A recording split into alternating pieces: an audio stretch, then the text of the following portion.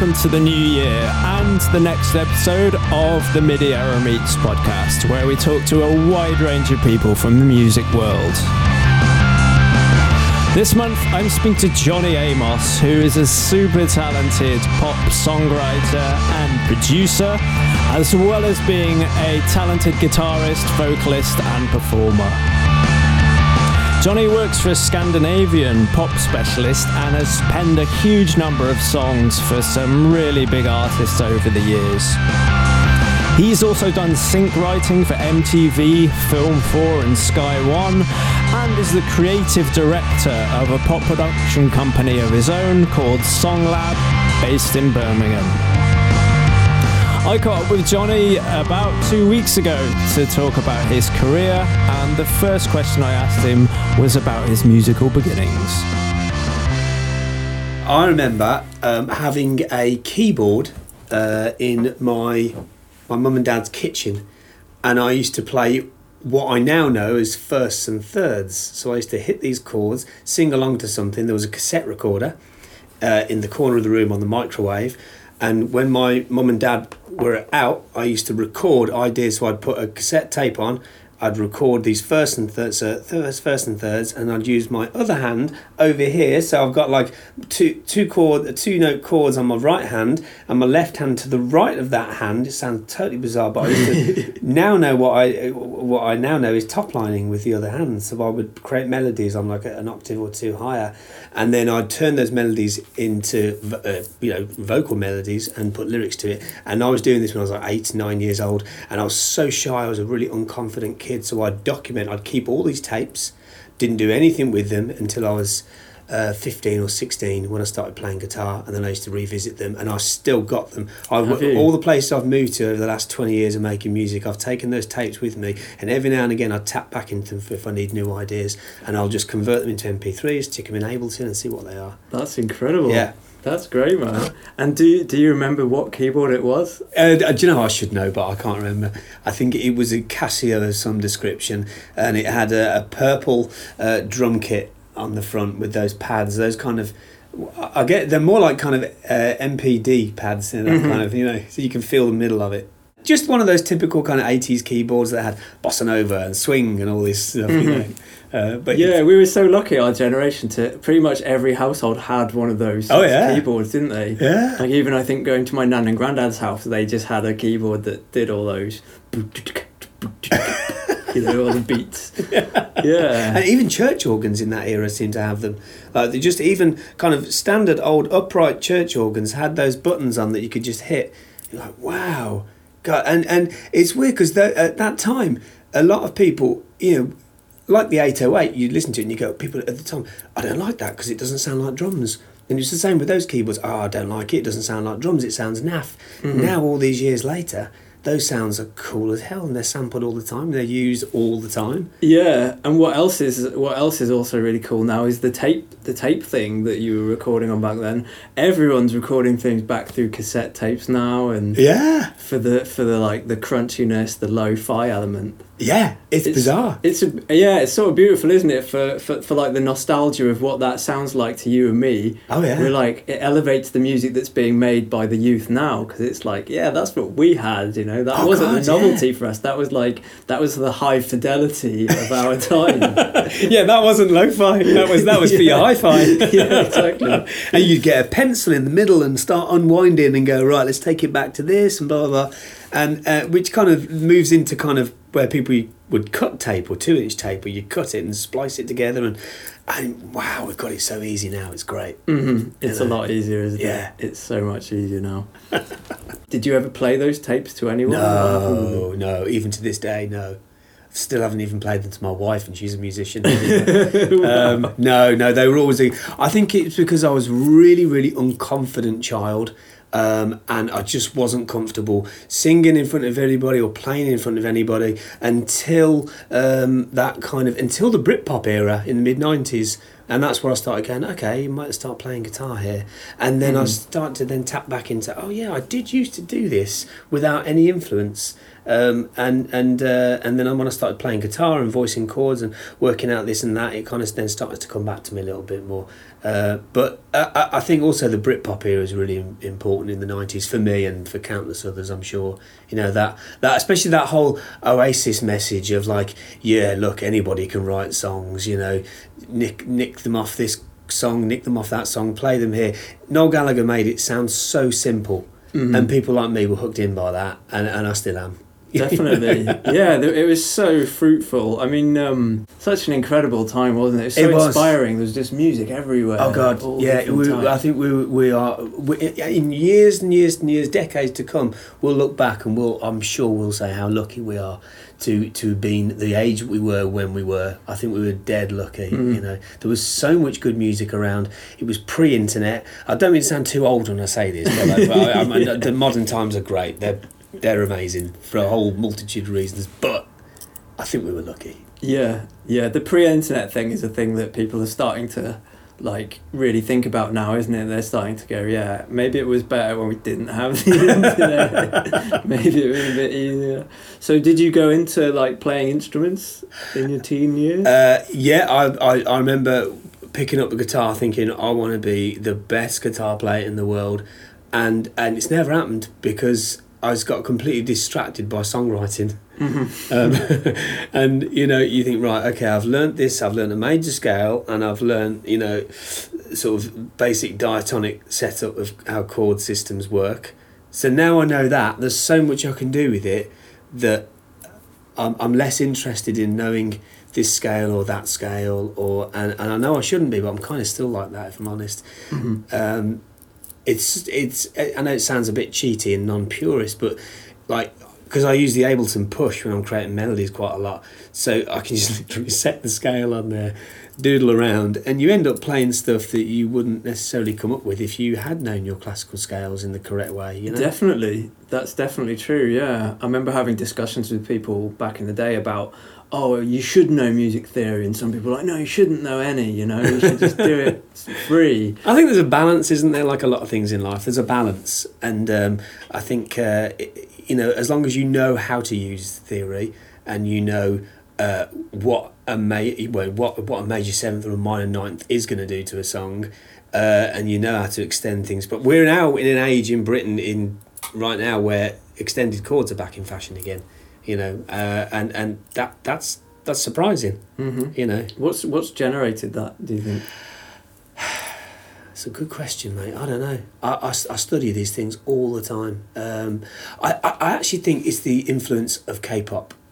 I really do. I think it's the influence of K-pop and that culture that's kind of sweeping around the West, where it's almost like classical values have been... Also, people are bored of, like, you know, 1-5-6-4 chord arrangement stuff. It's just been so heavily used. It will come back. These things always do. But right now, it's dead as a dodo. And even just those same chords, but in different patterns. You know, you look at anything the Chainsmokers have succeeded with over the last 2 years, it all starts with a fourth major. Does it? Yeah, and that's fine, because that's a formula that they've stumbled. I mean, maybe not everything, right? But there's a formula there that they've done. So instead of starting on that one, they're going on four. So they're still using the same big four chords, but they're putting them in a different order, and that's interesting. You know, it is great to like know all that stuff, because like from your point of view in production, you hear that the moment that happens, whereas I haven't got a clue.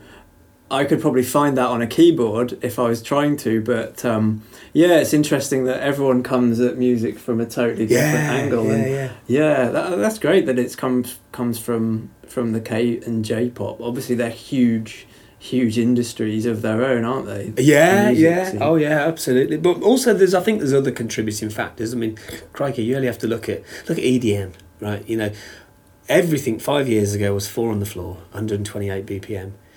Now it's not, and there's probably a number of reasons to why EDM slowed down, but it's really because of urban music. When you really analyse it, you don't even have to go that deep to work that out. It's hip hop is king of the world.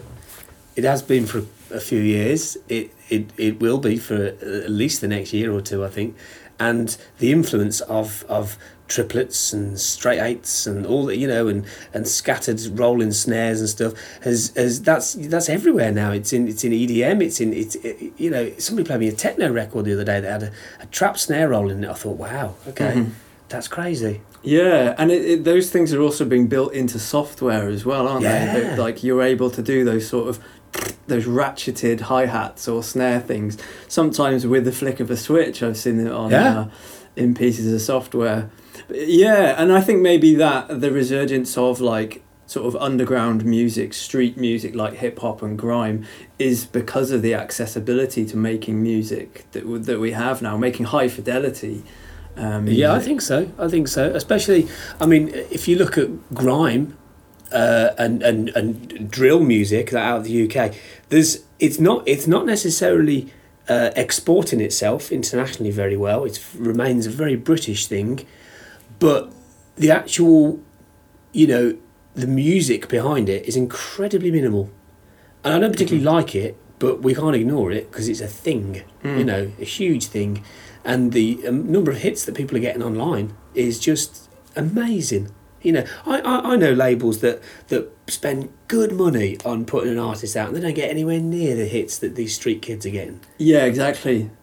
There's something to be said about integrity as well, isn't there? And like intention, like some people putting big bucks behind an advertising campaign that's slightly subliminal, and all that, and really deep into the marketing, whereas a kid in their bedroom in their pajamas is making like the next big thing. Like, really, really and there's cool, 3 notes in it, and that's it. And I'm not looking down on it either. I think it's great. There's just maybe that's it's at the forefront of youth culture, and not just in the working class, in the middle class.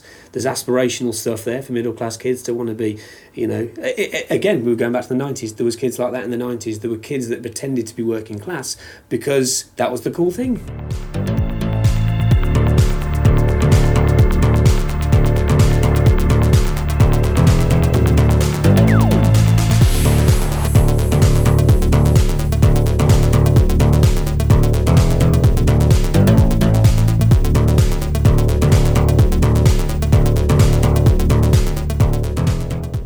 Yeah. So you played in bands as well, I imagine? Yes. Yeah. What did you play? What did you do? I suppose the most significant band that I played in was Red Star Rebels, which was a UK rock group, and it's the only band I've ever been in where I wasn't lead singer, but it's also the most successful band I've been in. So what does that say?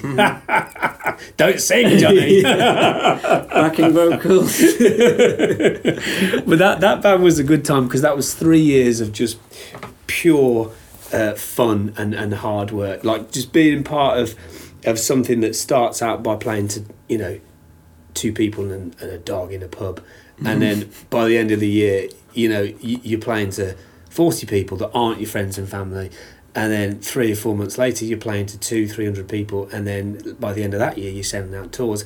And to witness that alongside your mates is a really beautiful thing. Yeah, I can imagine. It's like you've nurtured something together. You've all had the same vision of getting to where you want to be. How do you think? Like, what were the factors that made that happen for you? I think that synergy is probably the key thing. So that the relationship between myself and the other band members, we all had a brother. I mean, literally, not with each other. We weren't brothers, but we all knew what it was like to be a brother, and there was a sense of knowing how to share something. If a plate of chicken came out, we'd all divvy it up immediately. That's how it was. We would paper, scissors, stone to decide everything. From who's sorting out the mailing list to who's gonna graffiti outside the venue, because that was just a thing that we did.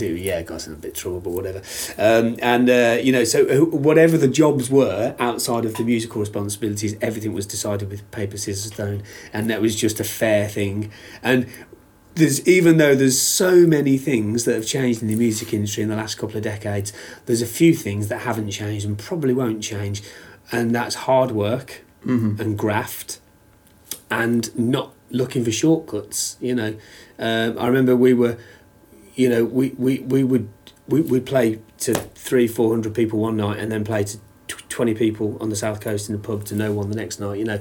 And it was like, we've got to do it, because there might be 3 girls at the back of that room that night who will then bring their 10 mates next time. And I think that kind of grounded, humble approach to it was key, because that never went away into, you know.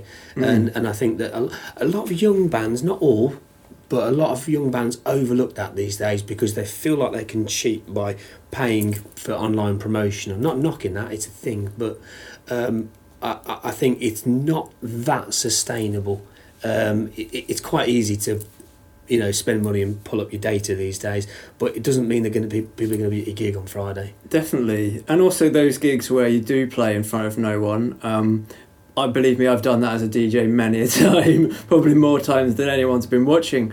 But they're quite character building, aren't they? Oh, you learn a lot in those situations, and if you can get through those like problematic gigs where it is a bit awkward, or, you know, something goes wrong, yeah, I imagine when you are in front of a lot of people, it's like, now I'm ready for it. Oh yeah, absolutely. I mean, I remember one night being playing at the Portland Arms in Cambridge.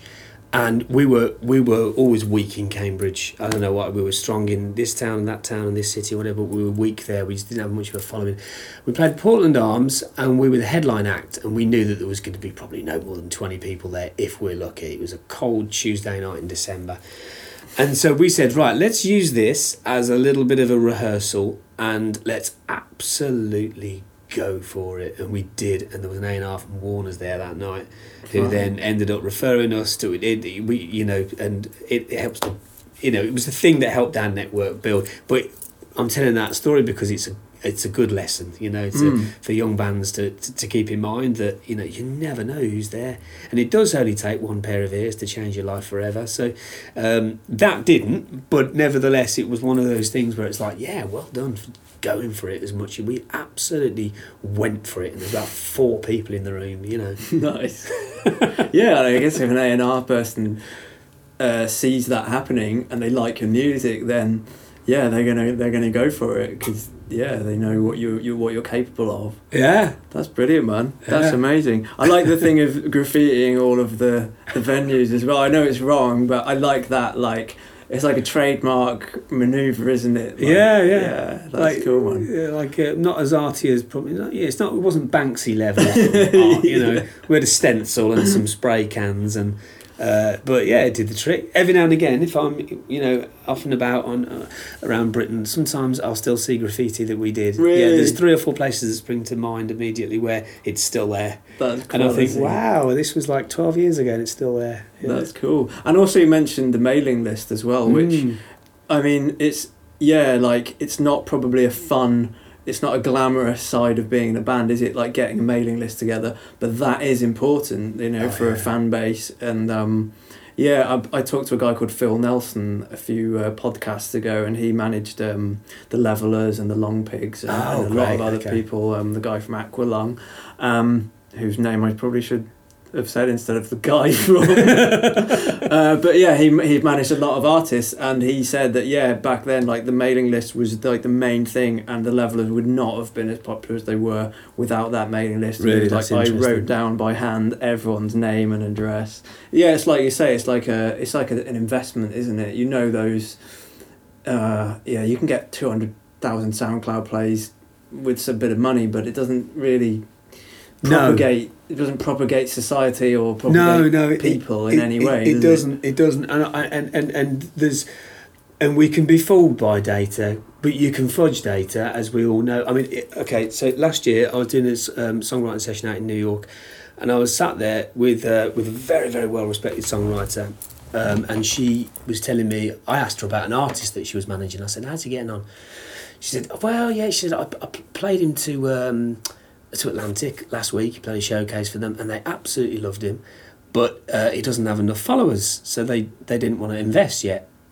Now, on the one hand, that might seem dreadful, but on the other hand, if you're an A&R and your livelihood is on the line, you only sign 3 acts a year, and you get it wrong, that's your job gone, that's your family in trouble, you know. Mm-hmm. So I can see it from that sense. I see it both ways. However, this kid stopped gigging, right, stayed in for 6 months and manually blasted his data and signed to Atlantic 8 months later.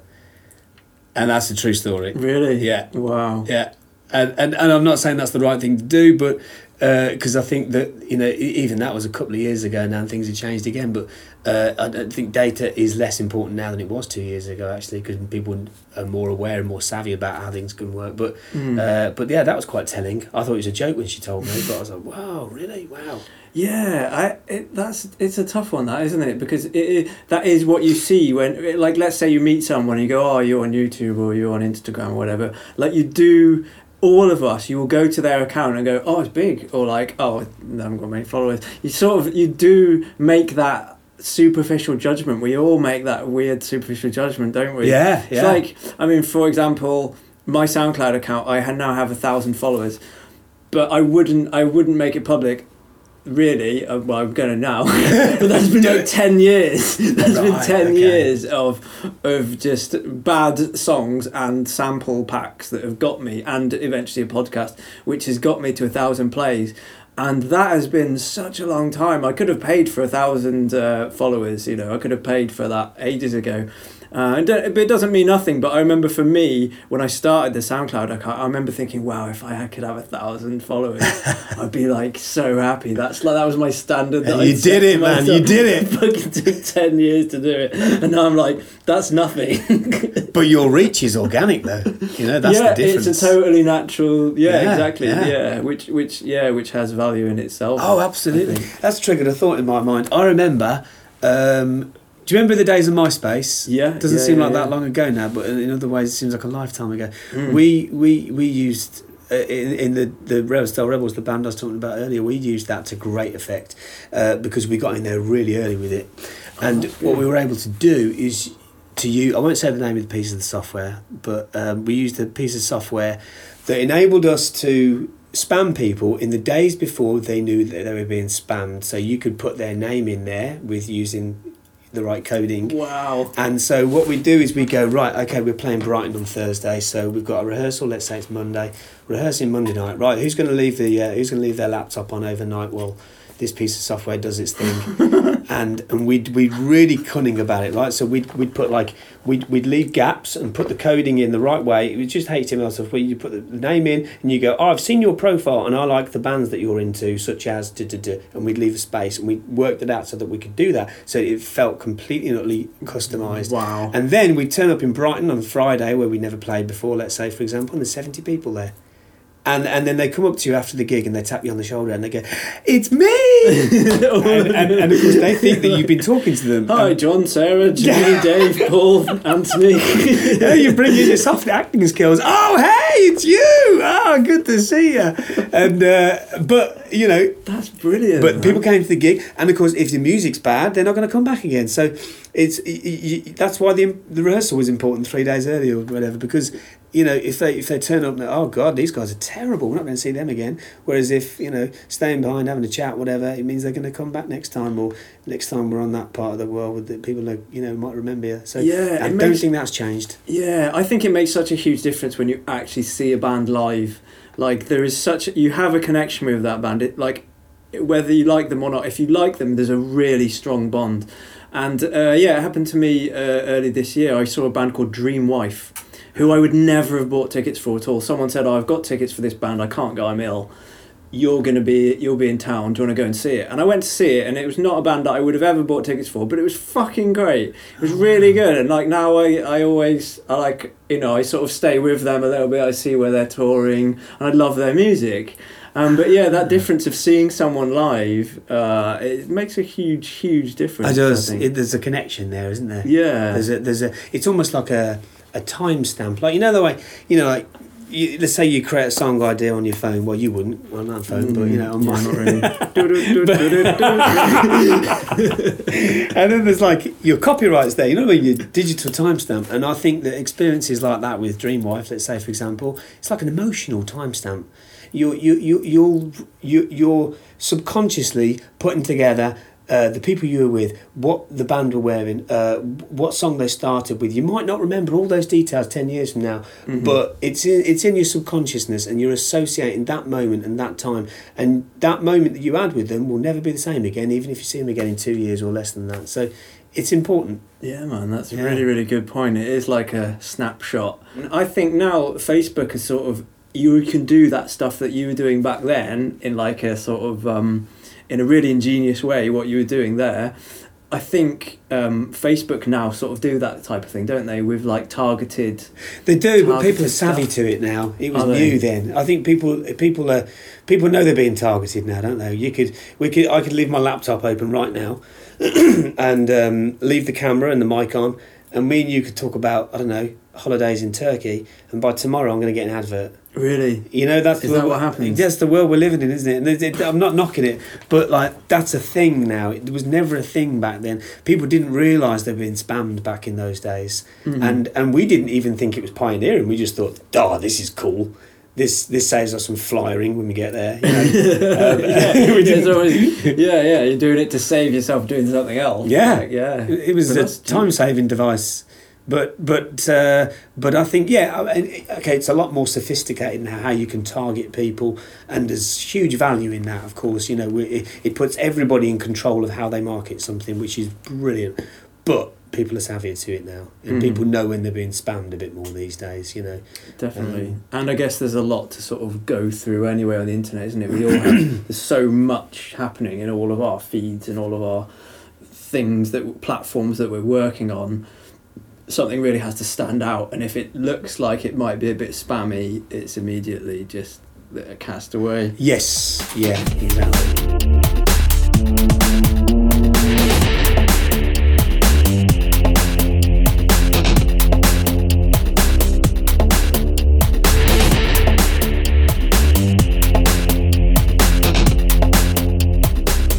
So how do you describe yourself when people say, like, what do you do in music? What do you say?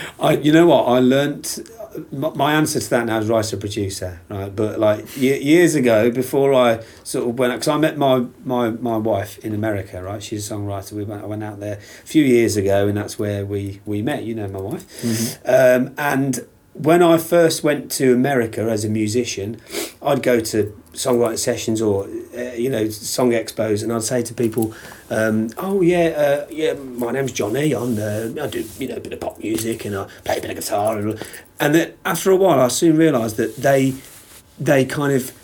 bastardise our language in such a magnificent way because they make everything quick and snappy, you know. It's like, so after a day or so there, I soon realised I'd be, right, I'm Jonny Amos, pop composer from the UK, boom. I never used to talk like that, but you got to be quick, ain't you? You got to be succinct about these things. So yeah, writer-producer. Right, nice, man. Because you got so many strings to your bow with all kinds of different things, with A&R, with production, songwriting, and education as well. Which is sort of where we met through doing workshops. Yeah. I don't do as much consultation these days. I did do in my early 30s. I worked in A&R for 2 or 3 years, and I really enjoyed it. And it taught me an awful lot about perspective and about how to communicate effectively with people, especially when people are harassing you. Listen to this. And I used to think, oh God, I used to be one of those people. And then that was A&R and on the label side, and then I went into publishing after that, and it made me realise actually, I just want to be creative again. And that's a really common thing for a lot of people. I know tons of writer producers that have gone into A&R jobs and then come back out of it because they're like, I just want to be creative again. You know, and that's where I'm at now at the age of 39. I'm like, I just want to be creative again. Yeah, I guess it's like the productive skills. You want to do stuff, whereas I guess A&R is quite receptive. You're like responding to things happening, and you're sort of a robot, I guess, in that sense. It's something like, is it good or is it bad? yeah. And then if it's bad, sometimes it's kind of hard. You know, like if you were to say to somebody, you know, maybe somebody that isn't a musician, that you could say, oh, what's your favourite song? And they'd maybe say, I don't know, Benny King, Stand By Me. Why is it your favourite song? I don't know, it just is. It's good. Why is it good? Because it makes me feel nice. How does it make you feel nice? How deep do you want to go with that? You know what I mean? The point is that, like, you know, if something is good, it doesn't really matter why it is, as long as you like it. Yeah, I can't remember how to answer this. What were you asking me? Yeah. I can't remember. I made a point about. I know, A&R, yeah. So, so that came from, like, when you listen to a song. When you listen to a song and you kind of go, this is good, and I know where it'll fit. and it'll work in Europe, it'll work for Germany, it'll work for Italy, it'll work. But then you listen to something else and you think, oh, I really like that, but I just don't know where it's going to fit. I don't know who'd cut the song. I don't know. We could re-demo the song or change the instrumentation, or it might work. But like, I think the thing about A&R now is everything needs to be finished. You know, no one expects demos anymore. It's like you want something that's a mastered, finished thing that you can immediately license, not necessarily something that you want to revisit and unpick and spend money on. So, people have to. A lot of people don't get that. If you're submitting a demo to a producer, fair enough, because they've got piano, vocal, whatever is fine. But if you're pitching anything to anyone these days, pretty much other than a producer pitch, it's got to be perfect. And there's kind of no excuse for it not to be in this day and age, with technology being where it's at. But, at least up there for sure. Yeah. Good. So you've worked in lots of different countries, haven't you? You've travelled around. Where's your work taken you to? Well, I'm signed to a Scandinavian publisher, so I go. They're called TG Publishing. They're based in Denmark, so I go to Denmark probably 2 or 3 times a year. Absolutely wonderful country. I love going there. Great people, great place. They just got everything right over there, I think. Sweden as well. I go to Sweden for songwriting trips and for writing camps. Where else do I go? I just came back from Greece recently. I went to studios called Black Rock Studios, which was just incredible. It was built about 9 years ago, and it's set on the island of Santorini, which is where they reckon the original Atlantis was before the volcano blew it up about 5 years ago. Anyway, right, nice. I could go on about that all day, but I won't. So songwriting camps get me around Europe. That's and amazing. Then I also go and put my own trips together in America. So what I'll tend to do is I'll do like my own little scouting missions, where I'll find people through Instagram or through whichever source, or through solicited sources, through my publisher or through other songwriters, and I'll just scout people and just go, right, I want to work with them, and as long as I can find a reason as to why I want to work with that person, and I'll maybe vet them on Skype first or whatever, just to make sure they're reliable, and then I'll go and put together my own little mini writing camps, mini sort of customised camps, where I'll go and work with different people. That's really cool, man. And I never knew. I sort of known you for a few years and probably more kept in contact through the internet. But I've seen a few people that you've worked with, and I follow them now. And they must. There's a girl in America who's got black hair. I think she was singing in a stairwell on one of her videos. Oh, Jackie Palladino. Yeah, that's her. She's great. She's brilliant. Yeah. She's really good. Yeah, so she was scouted by the creative manager at TG, my publishing company. She was scouted online by Lottie, who's there at TG. She told me about it. She was like, if you're going to America, go and work with this girl, because she's great. And so I went and I found her. She was studying at NYU at the time, so she was like, "Let's go and get we'll go and get a writing room at NYU." I thought, "Oh, this is interesting." I feel like a fraud here, going to a university in New York all of a sudden.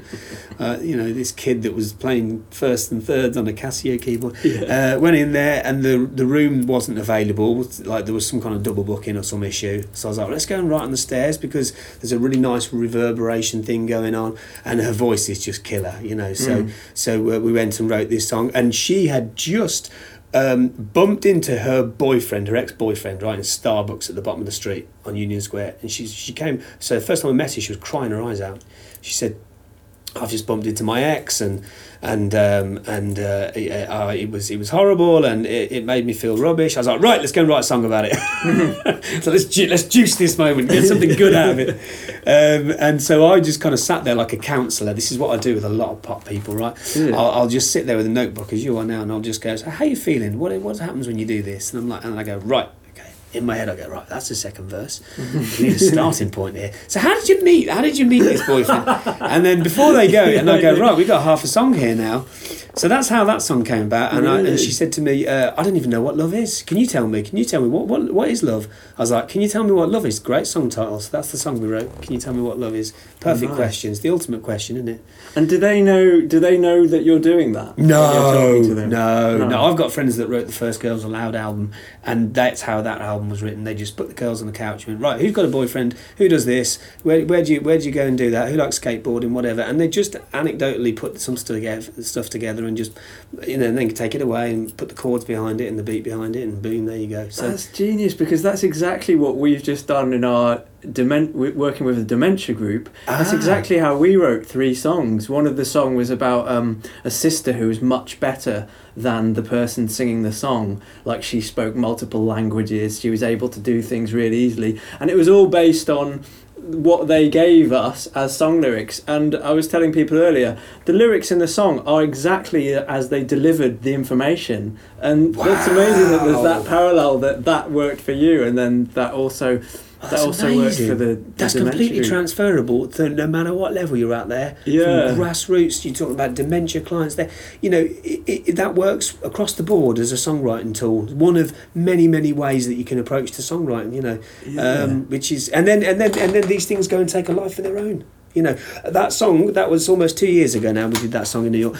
And I had an email through about a month ago from a label in South Africa saying, can we remix this song? I was like, yeah, go ahead, do your thing. So I think they repitched the vocal and they've remixed it, and it's going out as a single in February, in South Africa, and they've absolutely done such a better job than I did with it. Really? When you listen to something, you're like, God, that is so much better than what I did. That's brilliant. That happens to me most of the time. It's really most tracks I do. I'm sort of, my ears are good enough to go, what I did was worse then. That's great, man. She has got an amazing voice. Yeah. Those tours must be so much fun, especially planning them out, when you're like, I'll go to Boston for 2 days and then stay over. And well, there's I think you have to go to you have to leave no stone unturned with these things. You just have to absolutely wallop it, And again, that thing I was saying before about my old band, about how we never turned our nose up at playing anywhere. We could play the Astoria, okay, it's not there anymore. You play there, and then the next day, I'll write songs in McDonald's if I have to. I don't care where I write songs, whether it's in Metropolis or Black Rock or a little room in a stairwell, wherever. I just love writing songs, man. Where that's the nucleus of life right there for me. That's where everything else comes from, is that writing, that instinct to just go, right, let's make something here. Just chords, words, melody. When it comes to real songwriting, I'm a purist when it comes to that. And then when to take it away from that and then start all the beat making, okay, that's where it becomes like, whoa, okay. Yeah, or the razzmatazz after the sound tech razzmatazz. That's great, man. So what happens when you go to the camps that you mentioned as well? Can you describe them? Yeah, sure. So they are usually put together in partnership between different music publishers, and with a clear aim of what the territory is going to be. There's usually anywhere between 20 and 25 people on the camps. So usually about sort of seven or eight teams of 3. And in that 3, you've got one producer who may or may not be a top liner and lyricist as well. Then you've got 2 top liners, and maybe the top liners are also artists, maybe, I don't know. Sometimes it can be, sometimes they're not. And you then pick a brief. So you're given your briefs. Okay, today we need this for this artist, we've had this lead from this label for that artist, so on this day you pick either this one or you pick that one, and then you just go ahead and you start from scratch, and then when you're done, you're done. I mean, that's why I like the residential camps, because if you're on the residential camps and you're staying in the same place, you can just work through till 3 or 4 o'clock in the morning, and get the whole song done. So you don't have to you're not going home with loads of work then. Whereas if you another, like Black Rock for instance, you had to be kind of done by 8 or 9 o'clock each night, because you go out for a lovely dinner and whatever in the evening, which is nice. I'd rather stay in the studio and get it finished, because I think there's a lot to be said for getting something done on the day and having momentum behind it. Yeah, and you can't force the creativity sometimes, can you? Sometimes it happens, and then sometimes you've got to wait for it and let it just settle. Yeah, I used to think that. I'm not convinced about that anymore, really? If I'm being really honest. What do you do? Yeah. What do you do? I try and Well, it might sound a bit wacky, but I meditate a lot, and I try and actually not as much as I used to. I should do it more, but anyway, I try and focus ideas so that I can tap into them when I need to. So I remember years ago hearing Paul McCartney talking about this subject, and he was talking about how when his ex-wife Linda was still alive, he would go and take her to a cookery class, and he'd sit there in the next room and write a song. And I was a kid, and I'd be listening to that story, thinking, how does he control the muse like that? Like, it just comes to you and it goes. But I think after years of effort, you can kind of start to channel it in the right way. And there's certain yardsticks, certain things you can do to measure it. So, for example, I go to these writing camps with a completely open mind to everything around me, whatever idea anyone's got, right? So I'm reactive songwriter to whatever ideas are there. However, I'm also there with like 7 or 8 full tracks that are like mixed. They sound like hit records without vocals on, you know what I mean? And then I also have like 2 or 3 pages of titles and song concepts, not fleshed out into anything, just titles, you know. And then I also have like some melodies that on voice notes on my phone or whatever. So there's just some kind of starting point that can then be reactive into that space, you know, where people can kind of go, I don't like that, or I do like that, let's move that note round here, or whatever it might be, you know. Cool. And are you there with like your laptop moving things around and flipping the melody back to front? Reverse it and do this and do that and all that kind of stuff. For some reason, when you're talking about top line stuff like lead lines, I guess that's with vocals, isn't it? The top line, like vocal melody, or riffs or whatever. Yeah, well, is it okay for riffs as well? Because that reminded me of when we lived in Brazil, we had a parrot. When I lived in Brazil, we had a parrot. I know you lived in Brazil. Wow. Yeah, I lived there 2011. I lived there for a year teaching English. We had a parrot. And it loved music. It was a blue-fronted Amazon. It was like a green parrot that's about this big, hyper intelligent, really good diction. It could replicate like the human voice. Oh, it could talk. Problem. Yeah, I love talking birds. They freak me out, man. Great. It was the best pet I've ever had. Wow. I got such a strong relationship with that parrot, and but some songs really connected with it. Like, it really loved some songs, like the melody. What's the Britney Spears song where I think it was Rusko that produced it, where it cuts the vocal, so it goes da da da da da da da da da da. Ooh, can't think what song that is now. It's a Britney Spears song. Okay. And he absolutely loved that melody. Like, the moment you played that song, you go crazy. And also Beyonce, put a ring on it. Yeah. That, he just loved those melodies. All of the Beatles songs, like the Beatles songs from back in the day, I Want to Hold Your Hand, Love Me Do, all of that stuff he loved. So I was thinking, it'd be such a great barometer to have a parrot in your studio, so you could be like the final decision, because I don't know if it sounds good anymore. Double up as a sampler. I mean? Yeah. That's so cool. So good, but I think a really good top line. What I'm trying to say is, a really good top line is just a really good top line for it just works. There's something about those relationships. It's the essence of a song, isn't it? Like, look what we just did right then. If you analyse the previous sentence of what you just said, the melody went like this, right? So if you say to somebody, how does that song go? They're going to sing you the top line. They're not going to sing you the chords, because our voices are just monophonic. You can't do that. So you don't sing chords, you don't sing the drum beat. We emulate something by singing a top line. That's what really, when you really look at it, that's what a song is. Yeah, definitely. It's manipulated by chord substitution or production or whatever, but that's how most people associate a song. What is a song? It goes like this. Mm-hmm. Happy birthday, or whatever, Yeah.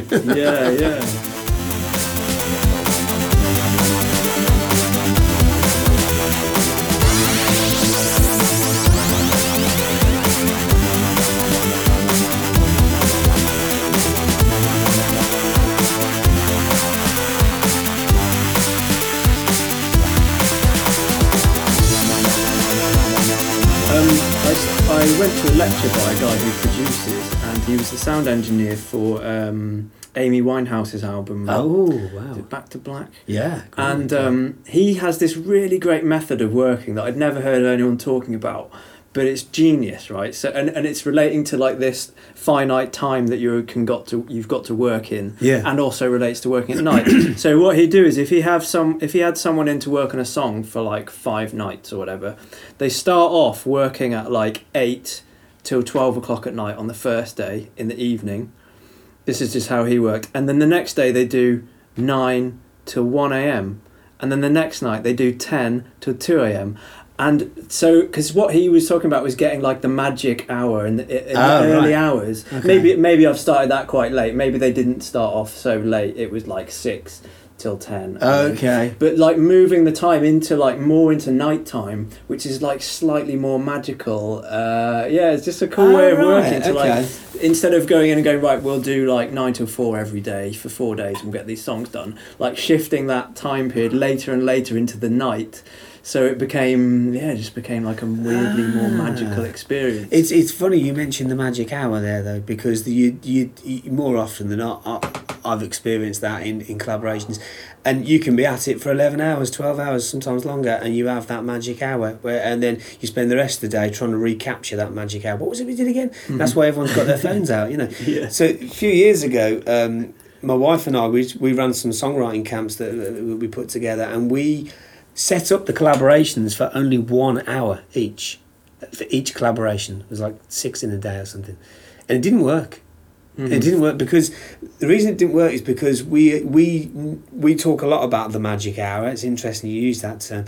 I'm sure we're not the only ones, but we were like, well, let's just have the hour. Let's just have the hour, and it doesn't work because you need the 3 hours before, you need the 4 after, or whatever to be able to find that magic hour. Mm-hmm. You can't just pluck into it, you know. But I like that you're approaching it and going, what if we did it like where they just have an hour each together? Because there is like the 80-20 rule, isn't there, that everyone talks about, where it's like you do 80% of the work in 20% of the time, and the rest of the time is just like fucking nonsense. So what you could do to sort of to change the idea a little bit is to go, we're going to do hour slots, but you've got 1 hour slot and then you've got like a break, and then a couple of hours later you do another hour, and then you do another one, like breaking it up into sessions.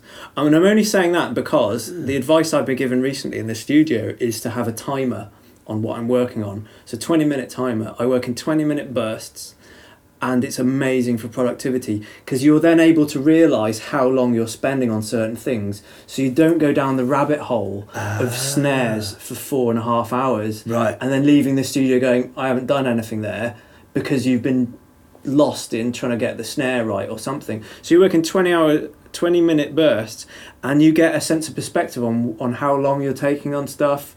And okay, that's too long to have done that. I'll work on something else. Or wow, do you find that to be quite effective? It's really good. Yeah, wow, really that's good. Impressive. And it's also a rest for the ears too, because we've all sat there in the studio for like 6 hours with the music just pumping loud, by which point the emotional attachment to that pressure change is zero. Yeah. The bass just doesn't make you feel the same way. No, your ears get tired and stuff, don't they? Yeah. That's interesting. Okay, wow.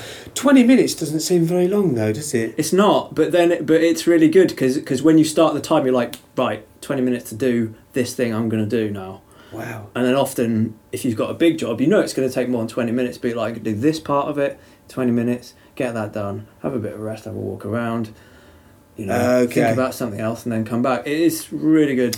Might try that. Definitely give it a try. I like that.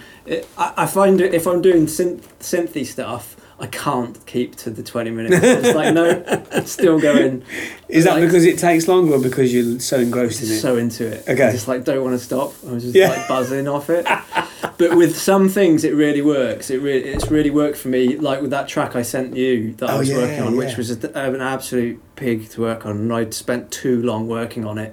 But that ended up saving me that process, because I could focus what I was doing a lot more. Oh, right. It does now sound good, that track, eventually. It sounds amazing, and it sounds like you had really good fun making it as well. It didn't sound like a long, laborious task. Well, it's funny that you mentioned the word fun, because I sent it to one of the guys at Sonic State, the website. Oh, okay. And he said it sounds fun, which is really good. I'm like, wow, there's by the end of it, there's very little fun in it for me. I'm glad someone else is getting fun out of it. And that right there is the key thing, isn't it?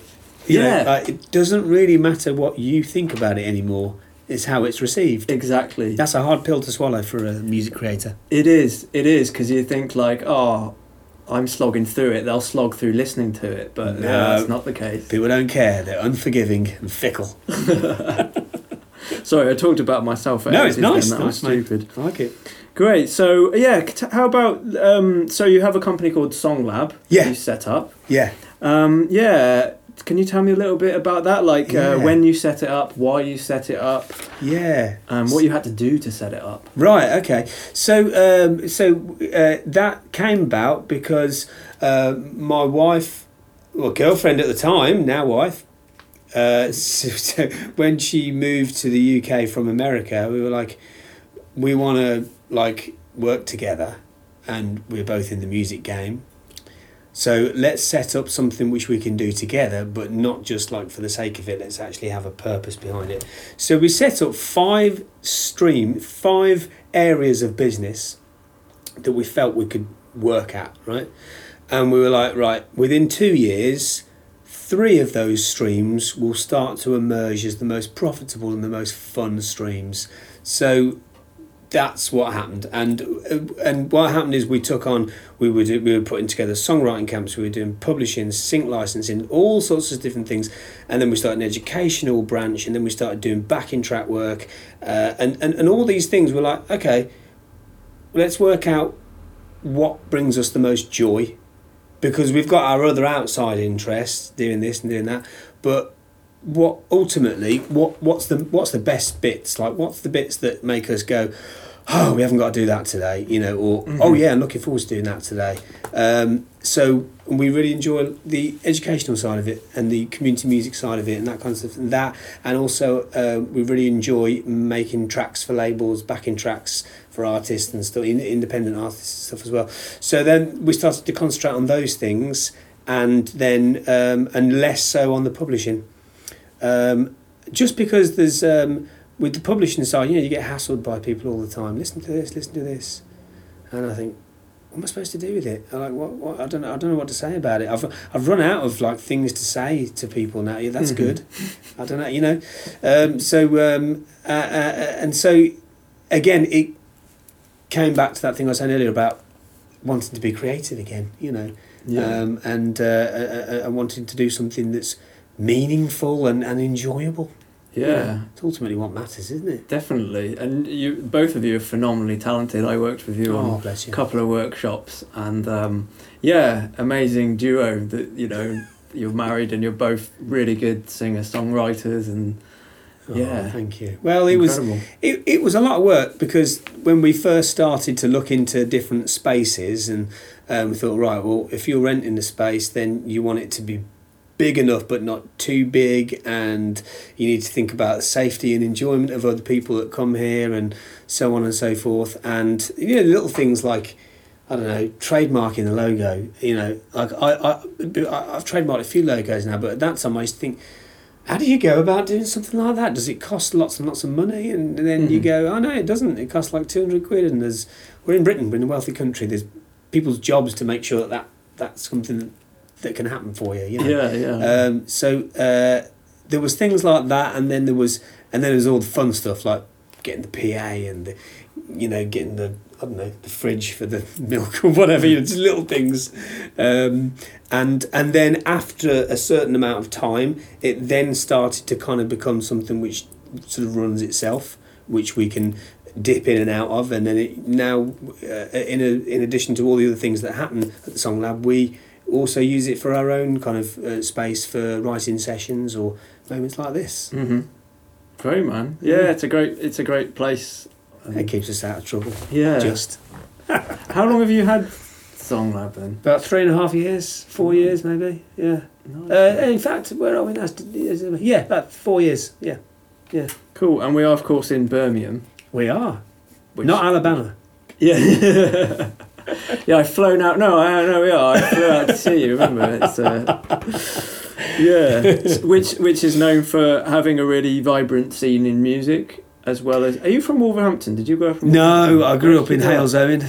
And yeah, you know what? When I was a kid, I didn't realise about the whole history of heavy metal and all that kind of stuff. I just didn't think anything of it. Like I remember, you know, playing football with Robert Plant's son, and then he was at college, and Robert Plant would be at games, and you know, and I'm not saying that was like, oh, that was normal. It's, you know, it's not. It's Hale's Own. It's not. Primrose Hill, but you know, and then Judas Priest lived down. A couple of them lived down the road from my mum and dad. You know, and I never ever thought anything of that. But then when you grow older and you travel. Let's say you're in America and you're driving down a highway and you see a billboard that says, "We play more Led Zeppelin than any other radio station," and you think, "Wow, that's huge. Big deal, yeah. That's a big deal. It means a lot to a lot of people." Now I knew they were popular, but the heritage of Sabbath and Judas Priest, all this stuff that's associated with the West Midlands, I didn't think much of it as a kid, and learned more about it as I grew older. Although, unfortunately, it does have its downsides as well, because people become preoccupied by their past. Like I love Los Angeles, right? But kind of like that there, a lot of the places there, you know. Sunset Strip, it's just so preoccupied by its past that it doesn't have a present, you know. How do you mean, like with artists that are playing? Yeah, with the late 60s era or the 80s era and Guns N' Roses and I'm digressing here, but you know, when somewhere is preoccupied by its past, it stops living a little bit.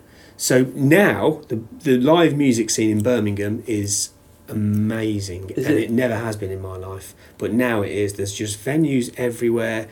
And there's drum and bass nights, there's grime nights, you know, there's all sorts of different things that go on, indie rock, blah, blah, blah, blah. I suppose every city has its own flavour, which is nice, because in the days of, we're in the golden age of sort of deregionalisation and retail parks looking exactly the same everywhere, and actually there's a lot to be said for the kind of individualities of cities, and we're in a different era now than we were with the heavy metal stuff. That's gone. That's great, but it's gone. Went a long time ago. And now I just, you know, for someone who's now almost 40, I look around and look at the clubs and look at the students, all the stuff that goes on in Birmingham, and I think, right, what's happening right now and where's it heading to 5 years from now? Because I think as a producer, if you can watch stuff that's bubbling up from the underground before it hits the mainstream, that right there is how you make money. Yes, yeah, definitely. It's being at the and a little bit of like the synergy you mentioned earlier, being in that right place at the right time. Maybe you meet someone who knows about something that you learn about and then start to work. I get it from listening to students. You know, I what are you into? What are you listening to? Who? Billie Eilish. Wow, who the hell's that? Wow. Oh yeah, and you go, wow, gosh, she's great, brilliant, wow. And then you kind of go, wow, look at those. What the hell are those snares? They're like 300 hertz snares. What the hell's this? This is brilliant. Really, yeah. You know, and that only comes from, you know, asking people, isn't it? Listening.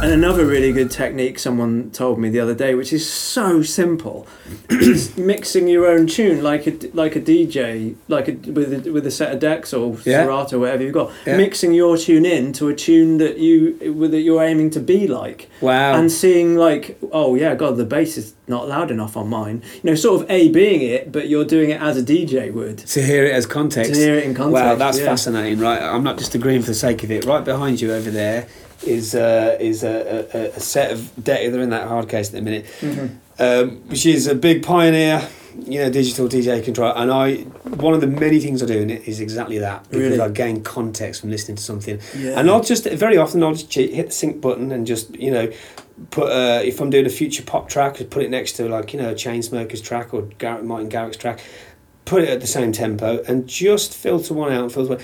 To just go, could this be part of the same playlist? Yeah. You know, and to answer that honestly, it's quite hard. It takes years of experience, I think, to be able to go, right, is this any good? Because when we make music, we love the new things. In fact, to look deeper at it, we love our own songs in the same way that we love our own children more than we love other people's. Mm-hmm. People might laugh at me for saying something like that. No, that's fucking true, man. It's true, I'm smiling because that is so true with my own stuff. Yeah, absolutely. It's natural. Yeah. No crime in it whatsoever.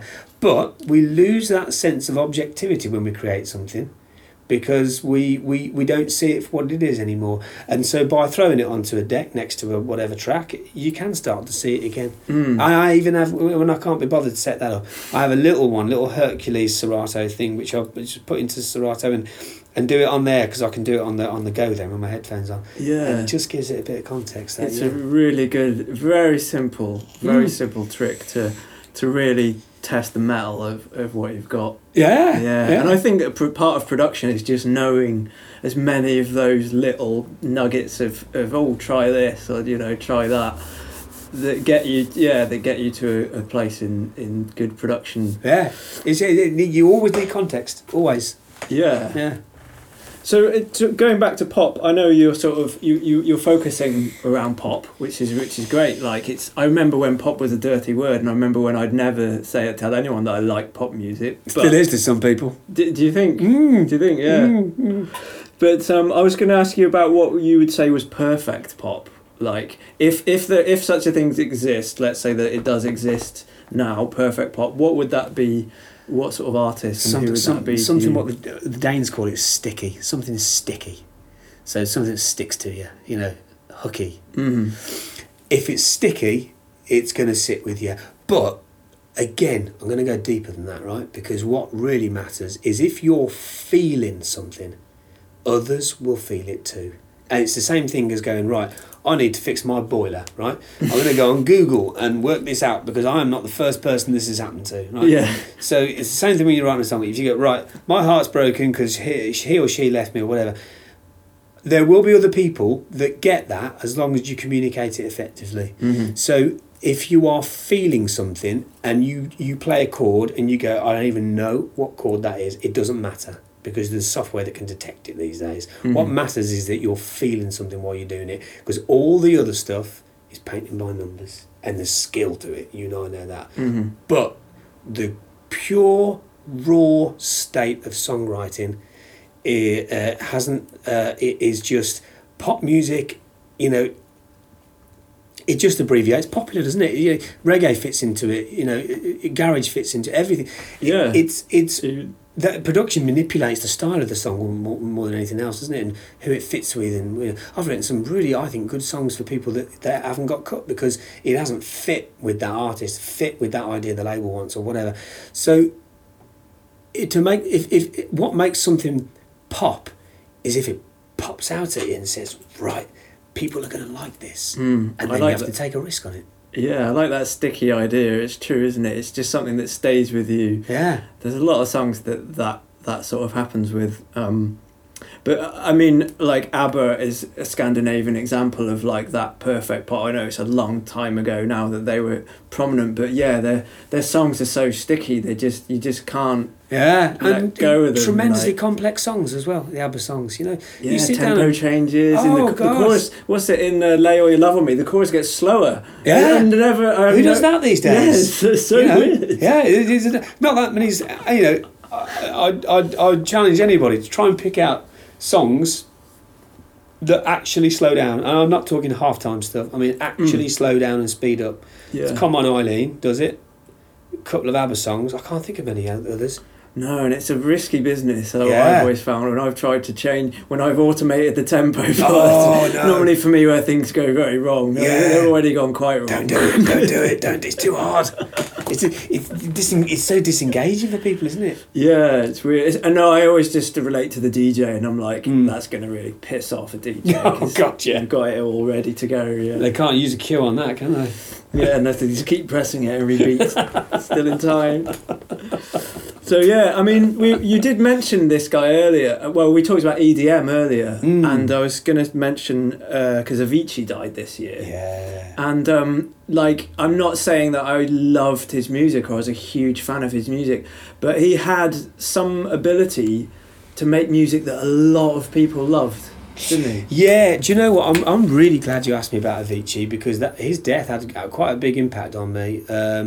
Because we've lost loads of legends, haven't we, in the last few years, and we will continue to do so, sadly. No, it's all part of death's a part of life and all the rest of it. But when he died, it really, really, I felt really hurt, because he has left an Avicii-shaped hole in the world, and it's really difficult to fill it.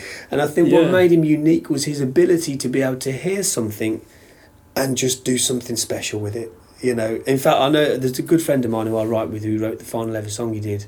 Really? Wow. And it was, I bet I shouldn't really speak on his behalf about it, but it was very, very emotional. It was about painkillers. He was addicted to painkillers, and it was about that subject. It was a metaphor for something else, actually, but he associated himself with it because of what he was going through. But just his ability to just hear a song, you know. Wake Me Up. Look at Wake Me Up, right? It's country EDM. Yeah, it's folk music. Who the hell did country EDM before Avicii came along? Exactly. I was thinking about this on the way up. Exactly that song, because I remember being on a bus in Spain in the middle of the night, and that song came on, and I was like, this is amazing. What is this? It's like folk music that turned into a huge dance track. Who could pull that off? Nobody. There's nobody that would have ever even tried to do it. No. And even the riff in that, if you take it away from the country folk element and look at the ding ding diddle ding ding ding ding, it sounds like, if you really look at that melody, it feels like you're going round in a helter skelter. It's taking you somewhere. You know, and you think, wow, that's mad. And Levels is like that too. The riff in Levels. Yes. It's a similar thing. You're like, it takes you up and down, but it's always sort of got you. It's hypnotic, but it's not stuck anywhere. It's not a loop that's on. It's stuck. It's going somewhere. And the way he mixed music was phenomenal, and most notably how he's inspired others to not emulate but simulate how he does stuff or how he did things. So for example, let's say a song like Mike Posner, I Took a Pill in Ibiza, right? Song like that, I wholeheartedly don't believe that hits like that would have come around if Avicii hadn't done it, because Sieb did that, right? Sieb, Norwegian duo that remixed that song. They'd heard it. It was like 74 BPM. They took the a cappella, sped it up to like 118 or whatever, put their own thing behind it. It became a hit. And I remember seeing Mike Posner at Glastonbury a few years ago playing that song, and he did his acoustic version of it, and it just went flat because it wasn't the version that the world knew. But my point is that acts like Sieb took songs like that and did amazing things with them, I think, as a result of what Avicii was doing with being exactly. Yeah, songs. I think, you know, there's so many people that when he was alive hated him and were disgusted by EDM, but I always remember with his music, like I always like, that guy's got something. He's got some like amazing melodic creativity that just looks so easy, because if you watched him when he was on like Future Music magazine, he's just sort of at his computer hunched over just making like the greatest melody ever just by looking at was it FL Studio piano roll, and he's like just putting it together, but it's absolutely amazing. He was such a great talent, and I think you're right, he did inspire a lot of people. And he made so many people happy. Like regardless if people go, he made shit music. You can't say he made shit music. No, he didn't. Millions of people were smiling, jumping around, listening to that all over the world. Anybody that ever says he made shit music, I could write them a 20-page dossier as to why they're wrong. I really could, because he was just his reactive ability to music was phenomenal. You know, when you think about it, right? If you create music on the one side of your brain, and you detect whether it's any fucking good or not is over this side, right? Or the other side of your head, right? So what really defines you as a musician is this interfacing in the middle. Is it good? Is it not? Have I done something right? Have I not? Am I good at creating things in the first place, right? Now, he was able to combine those things and project something of just pure brilliance. And what I think wound a lot of people up the wrong way was how we do stuff live. And I love people like Don Diablo and Martin Garrix and all these EDM guys that kind of go out and just, they've got their laptop and their DJ controller, and they're not doing a whole lot, you know, they're dancing around, but who cares, right? Because when you go and watch your rock band, they're playing it all live and people get it, right? It's tangible, it's digestible, it's consumable. They're right there and they're playing their instruments, and they might make mistakes, right? You go to an EDM gig, it sounds utterly amazing because it's been pre-mixed and they're doing stuff on the fly that's, you know, cool or whatever. It's all synced. Yeah, it's all synced, and you know, no one minds because that's what you buy into, you know. And you go to I don't know, a Steve Aoki gig, and you know he's going to get the cake out and throw it at people, and and it's just a great big party, you know. It's just wonderful. I think what EDM has become in this modern age is phenomenal. You know, it's dominating Las Vegas. It's dominated Ibiza for God knows how long, and it will continue to do so. Look at Tomorrowland. Yeah, it's probably the biggest thing in the world. It's crazy. I love that video of David Guetta when he's tripping at Tomorrowland. Have you seen that? Yes! That is one of my favourites. I love that video. He's just staring at the camera and there's like this hypnotic scene happening behind him and he's going, oh shit. But I think it's great because, you know, I'd be as bold as to say I think Guetta, however you say his name, is a genius. I really think that. Yeah, he's grafted real hard. Oh God! You know, not only has he learned his craft as a DJ, but also he sits and so here's why a lot of people would have a problem with him, right? Is because he doesn't do a whole lot on stage live, right? But here's the thing that a lot of people don't understand: his work is pre-programmed, right?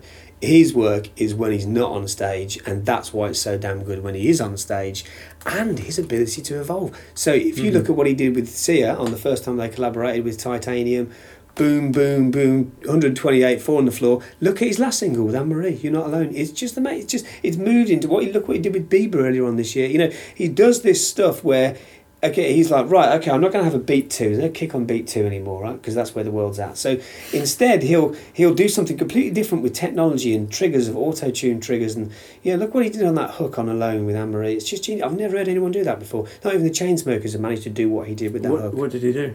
I think I've reverse engineered it, and I might have got it wrong, but I think what he did was he used auto-tune effects to MIDI trigger the notes so that the pitch quantization was perfect and perfectly modulated into a brand new hook. So I think that's what he did, right? But that might not be perceived as creative skill. That's detective skill, which is equally as important, if not more important. Technical skill to know that that's possible. That as well, yeah. I mean, you could accidentally just do it, but more than likely he's gone, what happens if you do that? But even if you did it accidentally, that's okay, because you could either, you do something accidentally, you could either go, I didn't mean to do that, or you could go, hang on a second, that should be a feature in this track. That was brilliant. Yeah, it's just opened a door somewhere. How often do you move something around in FL or Ableton or whatever, and you move something and you go, oh, bugger, put it in the wrong place. Oh, no, it's much better there. Yeah. And that's your detective skills right there. Exactly. I think the thing that occurs with me in Ableton is when the loop point goes to like one beat. Oh, yeah. It goes jing, jing, jing, jing, jing, jing, jing. But you've got a melody bit in there and you're like, fuck. Yeah. Duplicate that all the way. Yeah. That's great. I love I know moments. exactly. That's a lovely feeling. Yeah. Now, what was I doing all this time before then? Yeah, exactly. That's way better. The accident's better than what I was trying to do.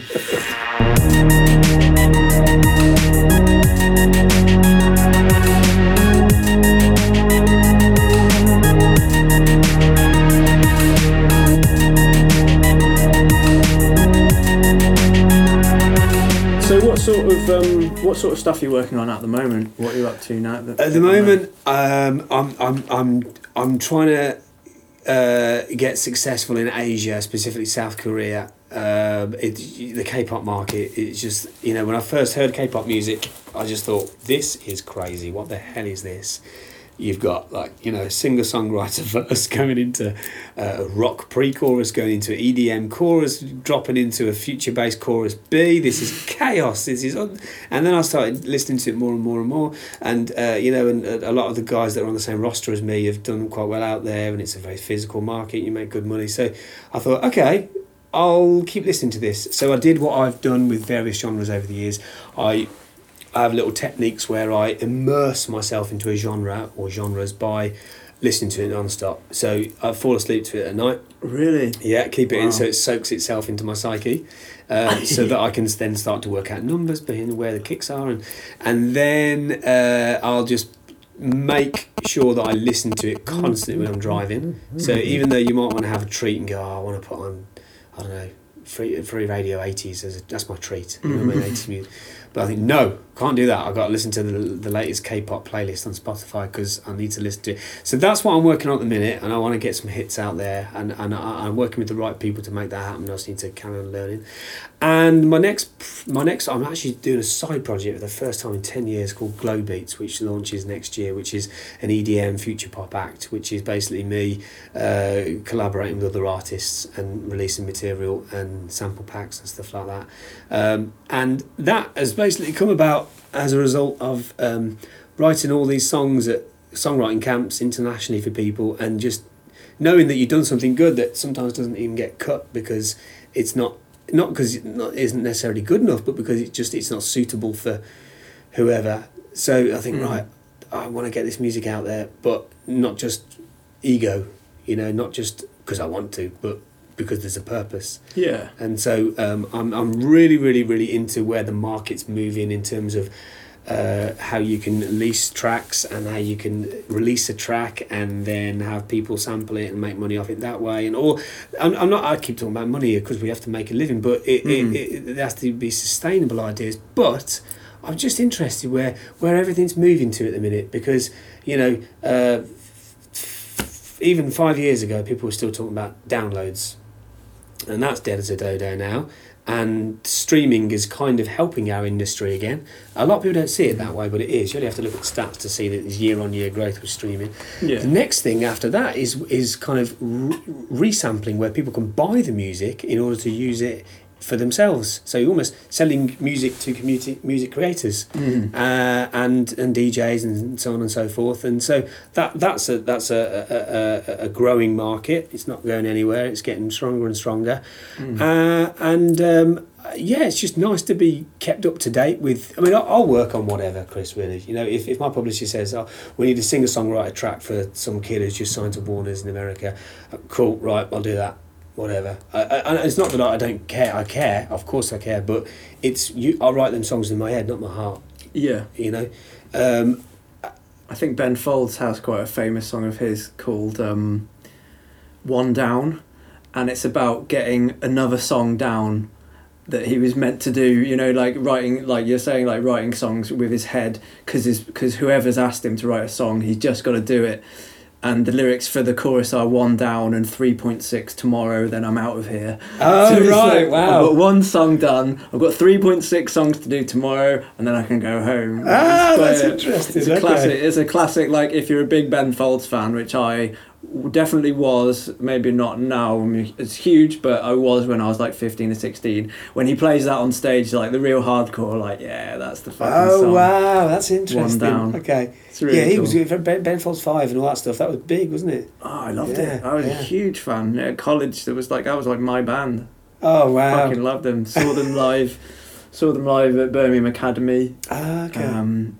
Manchester Academy. They were a huge fan when I was a kid. Yeah. Oh wow, no, that's nice, man. But yeah, I suppose you can write from your head. There's nothing wrong with it. Loads and loads and loads of hit records happen all over the world right this second from people writing with their head. But you just have to get that balance right sooner or later, don't you? For something to truly resonate globally, I think it has to come from the heart. Yeah. Look at Adele. Those songs are so raw, so real. Exactly. And to me, I've been translated Adele songs by High Contrast. His remixes, his drum and bass versions of like Hello, and like other pop songs. I don't know why. That's when it hits for me. Like, that's fine, man. But you know that about you, and that's good. You're an experienced musician. You've been doing it a long time. That's good that you know that you consume it that way. Yeah, I need it to be 147 BPM. I'll bear that in mind. Cool, man. Yeah, I think the sample industry is an interesting one to get into too. You can definitely be your own boss in it, and you can definitely carve out your own niche in what you want to do, which is cool. The content. What's great about the sample industry is the content is totally down to you. Whatever you want to provide, there's an outlet for it.